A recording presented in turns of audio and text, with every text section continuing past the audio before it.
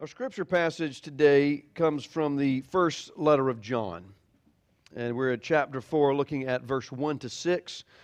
Before we read this, let's pause for a moment in prayer. Good and gracious Father, Lord, who gives the seed to the sower and rain to the earth, Lord, you have given us your Spirit and your Word to guide us and instruct us and teach us in the ways of truth. Father, as we come before this Word today, we ask that your Holy Spirit would inspire us, that we may hear, that we may read, that we may understand your good and perfect will for us. Lord, bless this holy reading of your holy Word. May the words of my mouth and the meditations of our hearts be acceptable in your sight, O Lord, our rock and our Redeemer. Amen. This is the first letter of John, chapter 4, verses 1 to 6. Listen now to the word of the Lord.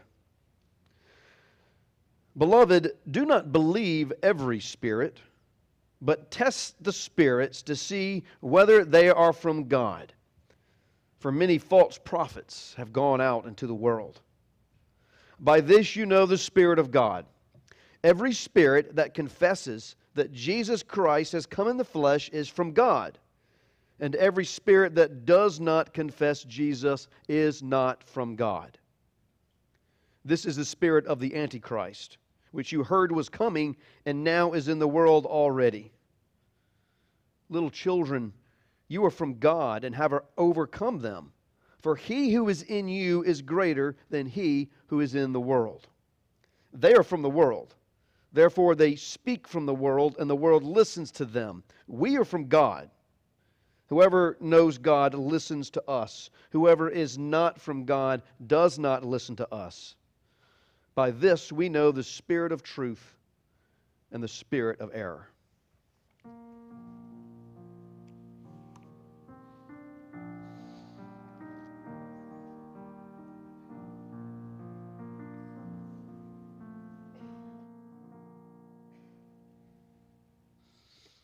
This is the word of the Lord.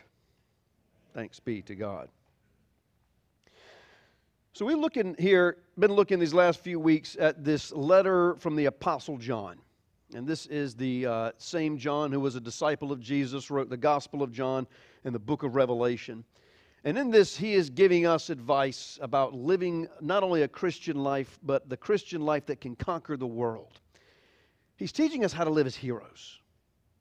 To be heroes and to overcome the enemies of our faith and to fight that good fight of the faith so we can be victorious in the end. Now, lately through this, I've been talking a lot about monsters, about zombies and werewolves and dragons and how these kind of personify evil and how we have to fight against these in our life. Well, today there is one more, a monster I'd like to talk about, one more enemy. And this might be the most dangerous one of them all, even though it's not necessarily the most powerful, but is the most dangerous enemy we face. And this is the deceiver. The deceiver. See, like the monsters, when we face them, when we confront them, they look evil. And they look dangerous. And we're on our guard against them. But see, what makes a deceiver so dangerous is the deceiver doesn't look like an enemy. The deceiver doesn't look like a monster. The deceiver often is actually quite good looking. And it comes speaking soft words. It comes disguised as a friend. And it says, I'm just on your side. That's what makes the deceiver so dangerous. And we've seen them in movies so many times, and it's so frustrating. You know, those movies where you know the bad guy is pretending to be the friend of the good guy. And he's like leading them astray, and you're watching, you're like, come on, gosh, don't you know he's bad? Don't you know he's leading you astray? And one of the classic examples of this deceiver is from Othello, Iago, from Shakespeare's play Othello. And that's a very frustrating play to watch, because you know Iago is bad, and he's posing as Othello's friend, but he's poisoning him the whole time against his wife. And you're just waiting, please, somebody expose this guy's deception. But see, that's what makes the deceiver so dangerous. They come to us as friends. Sometimes they'll even look like Christians. They'll act like Christians. They say they're Christians. They dress like Christians. They look completely harmless, and they look good for us. But they're deceivers. Because what they're out to do is destroy your faith. And specifically, destroy your faith in Jesus as the Christ. As to undermine and destroy your faith and belief in Jesus as the Christ, as in Jesus as the anointed of God, as the Lord and as the Savior. That is what the deceiver wants. That's what the enemy wants. And the deceiver comes posed as a friend, posed as someone who is like you, but all the while trying to undermine your faith and damage your faith in Jesus as your Lord and as your Savior. This is exactly what the Apostle John is warning us about today. Listen to what he says in verse 1. Beloved, do not believe every spirit, but test the spirits to see whether they are from God, for many false prophets have gone into the world. Just what John's saying, don't believe every spirit. Don't believe every spirit. Don't believe everything you hear. Test the spirits, because there are deceivers out there. He's talked several times about Antichrist being out there. And now he talks about false prophets being out there. Watch out for the deceivers. They look like us. They talk like us. They say they're our friends, but they're actually dangerous deceivers. So how can we tell? How can we tell? How can we spot these deceivers? And what is John even talking about to begin with about testing spirits? I mean, what are these spirits he wants us to test anyway?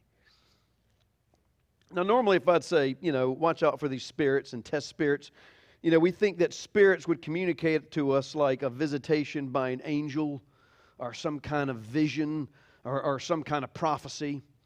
And that's probably not our run-of-the-mill experience, right? I mean, I don't know if anybody here has ever had a visitation by an angel. If you have, you haven't told me about it. I think they're actually very rare. I have not had many myself. Actually, counting, I've had 0 visitations from angels. Yeah. I've had no real visions opening up to me before. I've had no spirits talk to me, at least that I can hear in my ear. And, we're tempted to think, well, what kind of advice is this? Is this for me? I don't experience this kind of thing.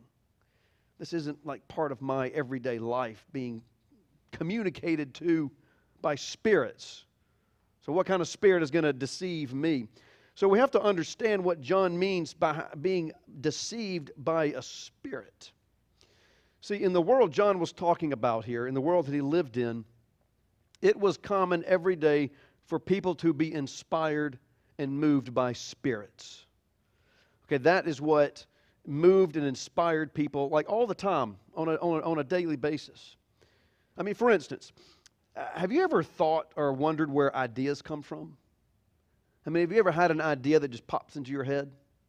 I mean, I'm not talking about one where you can trace it back, like you can, I understand why I was thinking that, but just out of nowhere, this idea just pops into your head. And they could be good ideas, like an idea for a story or an idea for a song or an idea to all of a sudden call your second cousin who lives in Wisconsin you haven't seen in 15 years. They can also be some bad ideas. I think all of us have kind of experienced it where something kind of pops into our head and you think, why in the world did that just come into my head? That is an awful, terrible thought, and I'm sorry I've ever thought that before, and I never want to think that again. And you deliberately have to push it out. Have you ever wondered where these ideas come from? How they just pop into our heads? Well, in the Greek world, they believed a lot of these ideas came from these goddesses that they called the muses. And the muses were the ones who inspired the artist. They inspired the singer. When a poet had an idea for a story or a poem, it was a muse that actually spoke to him and inspired this. And even people with a lot of talent, like you see somebody who's like just really wailing on the guitar, like, man, how can he do that? Well, the Greeks believed there was a goddess called a muse that gave him that ability. And that also was true for anyone that had any talent. If you were good with carpentry or good at fixing cars or sewing, it's because this muse inspired you. Now, the Jews, as you know, did not believe in these goddesses, right? And we don't believe in them either. They did, however, believe that people were moved and inspired by spirits. Some of these spirits are good, and some of these spirits are not so good. If you look at Exodus, for example, when Moses is given instructions for how to make the priestly garments, God tells him, it says, find the people whom I have inspired with the spirit of skill at making, at sewing and making. And so it tells us God inspires certain people with the ability to make things, the ability to do creative things. And also, all throughout Scripture, we hear how spirits inspire people. There's spirits of anger. There's spirits of jealousy. We also see spirits of wisdom. We see spirits of knowledge, spirits of prophecy. And also, we have to remember today, there are spirits of deceit as well. So that's where they believed ideas came from. They came from spirits. That's how they get in our head in the first place. Now I know modern science doesn't believe that. Modern psychology doesn't believe ideas pop into our head through spirits. But I've got to tell you, I really haven't seen them come up with a better alternative. If you know if some other research has happened, I would love to hear about it. But I think nobody really knows the origins of some of these ideas that pop into our heads, especially the really creative ideas. And sometimes the really destructive ideas as well. This week, we've all seen the news reports about this just terrible tragedy in Maine. This gunman decides to go into a crowd, a bowling alley, I think it was first, and start opening fire on people that he didn't know. Had no grudge against them. Had nothing. They didn't hurt him or anything. He wasn't getting money or revenge by doing this. And when you see something so senseless, my first reaction is, how did that idea ever get in his head? And if it did just pop in, why did he entertain it? Where does an idea like that come from? John would say it was an evil spirit that was put in his head. Of course, psychology would say it was childhood trauma or imbalance of chemicals. But that really doesn't explain where these evil ideas come from and take root. And I think as good an explanation of any is the fact that a spirit of evil had taken over that man to do something so terrible and evil in this world. So I say this to just give you some explanation and background about what John is talking about when he says being deceived by spirits. He's not talking about always having a visitation by an angel or having this visitation open up in your head. Sometimes he's talking about the way these ideas come into our head. He says, don't be deceived by any idea you think of. Just because it's in your head doesn't mean it's true. Just because it makes sense in the moment doesn't mean it's an idea that you should go after and follow. But it's not just these ideas and spirits that hit us. He says, beware of the other people as well, speaking out of a spirit of deceit. He says, many false prophets have already gone out in the world. And that's another person coming to you, telling you his new idea, his new revelation. This new understanding he has about God, about Scripture, about the world, about who Jesus is. And John says, don't believe anyone coming telling you these things, whether the idea comes out of your own head or the idea that comes from another person. But test these spirits. Test them out to see if they're of the truth or not. So how do we do that? How do we do that? How do we test the spirits? How do we tell the truth from the lie if we're relying on inspiration from God? Well, see here, this is where John is the most helpful because he tells us exactly how not to be deceived by deceptive spirits. Right here in verse 2 and 3, look at what he says. He says, by this you know the Spirit of God. He says, here it is, I'm about to tell you how you know the Spirit of God from the spirit of deception. Every spirit that confesses that Jesus Christ has come in the flesh is from God. And every spirit that does not confess Jesus is not from God. This is the spirit of the Antichrist. So the Spirit confesses that Jesus Christ has come into the flesh. What he means by that is not just Jesus has been born. He says Jesus Christ. Christ, by the way, not the last name, the title of Jesus, about what he did. Christ means anointed, the anointed of God, the one prophesied by God, the one that was foretold, the one that came to save us from our sins. That's what he means by Jesus Christ. He says every spirit that says Jesus Christ, the Jesus born in Nazareth, is the Christ, is the anointed one, is the Savior. Every spirit that says that happened is from God. And any spirit who's going to deceive you, any idea that will deceive you, any person that will come working under a spirit of deception will try to get you to think that either Jesus is not the Christ or that Jesus has not yet come in the flesh. That is how we spot the deceiver. Now, I have to let it be known that this is a very specific type of deceiver we're talking about. I'm not talking about your regular swindlers or your scammers who send you the fake emails who are trying to get your money, or anyone out there promoting your run-of-the-mill conspiracy theory. These are very specific type of deceivers. These are deceiving spirits. Like I said, either coming out of your own head or being spoken out by others, spirits and deceivers that are threatening your faith in Jesus Christ. Because that is what they want more than anything else, is to undermine your faith, knowing that your faith is your strength. The deceivers that John is talking about watching out for here are those who claim some sort of religious or spiritual authority. These are deceivers out there that are claiming to know some great religious or spiritual truth. They're telling you something about how to live a spiritual life, about God, about Christ, about salvation. These are very specific deceivers because they're coming out to undermine your faith. And the way we catch these deceivers is to ask them what kind of Jesus they're preaching. Is to find out what kind of Jesus they are preaching. Are they preaching the Jesus, the Christ that we know and that we believe in?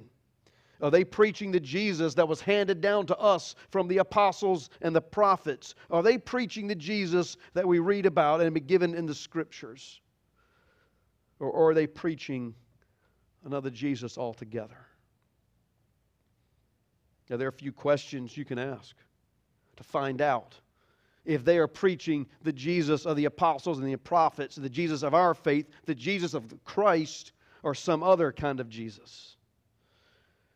Find out, is the Jesus they're preaching the one that was prophesied in the Old Testament? Is that the same Jesus you're preaching? Is the Jesus you're preaching the one that was descended from the line of David, as the prophets all told us that he would? Is the Jesus you're preaching the one that was born of the Virgin Mary? Is the Jesus you're preaching the one that has a fully human nature as well as a fully divine nature, as our doctrine teaches us? Is that your Jesus fully God and fully human, or does he have some kind of nature altogether? Is your Jesus the one that lived a sinless life? Is your Jesus the one that came to fulfill all the law and all the prophets? Is your Jesus the one that died for the atonement of our sins? Is your Jesus the one that rose from the dead on the third day? Not metaphorically, not in an allegorical way, but bodily rose from death into life again. Is your Jesus the one that ascended into heaven and the one that reigns in all the authority of heaven and earth? Is your Jesus the one that's going to return to us again one day and finish the work of his kingdom? And I promise you, 99.99% of the time, anyone trying to deceive you in the ways of faith is going to stumble in one of these questions. Because the deceivers always do. I'll give you an example. You know, some of the door knockers? You know what I'm talking about? There's some people come knocking on your door talking about their faith, and it's a really different one. It's got some different rules. They've got some different perspectives on the world, and it can be kind of confusing when some of these door knockers come there and talk about the real faith, the real truth that they've discovered. But the way you point them out is ask them who Jesus is. is ask them, do you believe Jesus is fully God and fully human? And if they're being honest with you, they'll tell you no. Because they've got a different Jesus. Their Jesus was an angel or a part of God's divine counsel. He was not the one begotten Son of God. And that is how you point out the deceiver. Almost every cult that has gone out into this world, at least the ones that associate themselves with the Christian faith, every single one has a different Jesus. They come with a new teaching. They come with a new revelation. And if you listen closely, you'll find they come with a new Jesus as well. Sometimes the leader will flat out tell you that he's Jesus. But if you test these spirits, they will always fail in the test of Jesus as Christ. And it's even happened with modern theology. There's a lot of modern theology, a lot of new theology going out there, and it's real sophisticated. It's coming out from these great scholarly voices. It's coming from big universities and trusted seminaries. And it's theology that's being preached even from some mainstream denominational pulpits, from voices that we know and trust and voices that are authoritative. And they're coming preaching to you a new morality, a new ethic, a new doctrine, and new orthodoxy. And it's so hard to figure out where it is exactly they're going wrong. But if you listen closely, you'll find they're preaching a new Jesus as well. Because almost all who are holding to some of these newer theological developments, if you want to call them that, they don't believe in the virgin birth. They don't believe in the atoning death of Christ. They don't believe in a bodily resurrection. And they certainly don't believe that Jesus Christ is going to return to this earth one day. You see, they're preaching a different Jesus. As John warns each and every one of us, if it's a different Jesus they're preaching, you're dealing with a deceiver. It's either a deceiving spirit or someone who themselves has been deceived. So we have to test these spirits. We have to test the new ideas that pop up. We have to test the new developments. We have to test anything that people tell us that begins to sound a little bit off. But if we're going to do this, there's two things that you're going to need to do. The first one is you got to think for yourself. You have to think for yourself. John says, test the spirits. That means you have to test the ideas. You have to think about them. You have to question them. You have to think critically.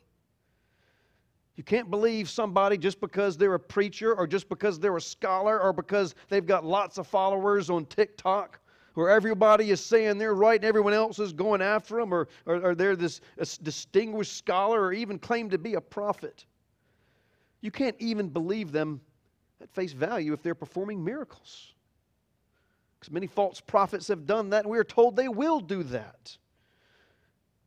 You got to question what they say. Question what they say. Hold it up to the gospel that has been handed down to us through the apostles and the prophets, and to see if they match up. And if they don't, they're preaching to you another Jesus. And that includes me. Don't accept blindly anything that I tell you from up here. Think about what I say. Examine what I say. Question what I say. And if I ever get up here and I ever preach another Jesus to you, then you've got a responsibility to run me right out of town. You got to think for yourself. But the second part is just as important. You got to think for yourself, and you've got to know your doctrine. You've got to know what has been preached to us by the apostles and prophets. You've got to know your scripture. You've got to know your doctrine. That is the best armor that you have against deception, is to know the truth. To know it backwards and forwards, to know it so well that it comes out instinctively. The Apostle Paul talks about us training like an athlete. And athletes, they train so much, so when they get in the game, they don't think about it, they just do it. And you've got to know your doctrine that same level, where you don't think about it anymore, it becomes your second nature. See, the reason why I teach these things up here, the reason why the church does it, the reason why we have Bible studies, the reason why we tell you to read your Bible, it's not to make blind followers. We're teaching and encouraging you to learn so your eyes can be open. That's what we want. We want your eyes open so you can think for yourself and you will not be deceived. I'm going to make this last point and leave you with this. This is the big warning sign to look for. Right? Anybody who would discourage you from thinking for yourself, anyone who would tell you not to do your own research, just to take them at their word, I would be alarmed right there. That's a warning sign. Anyone telling you not to think for yourself or do your own research, the only reason they would tell you that is they're worried about what you might find. God's not like that at all. And the church is not supposed to be like that. See, God loves it when you learn for yourself. He loves it when you think for yourself. He's even told you, go out there, get knowledge, get wisdom. God loves it when you do your own digging. He encourages it. He wants you to do your own research. Because God knows. He knows that if you search honestly, you're going to find the truth. Because the truth wants to be known. Have you ever noticed that, how the truth always ends up coming out in the end? It's because the truth wants to be known. And when you find the truth, you will find Jesus as the Christ, because He is the truth. But you've got to know your doctrine. You've got to know your Scriptures. It is the best protection from deceit. And when you do this, you will find there is one truth. There is one gospel. And there is one Christ. He is our rock. He is our sure foundation. Hold fast to Him. And there is no storm. And there is no deceit that will ever be able to shake you. To God be all the glory forever and ever. Amen.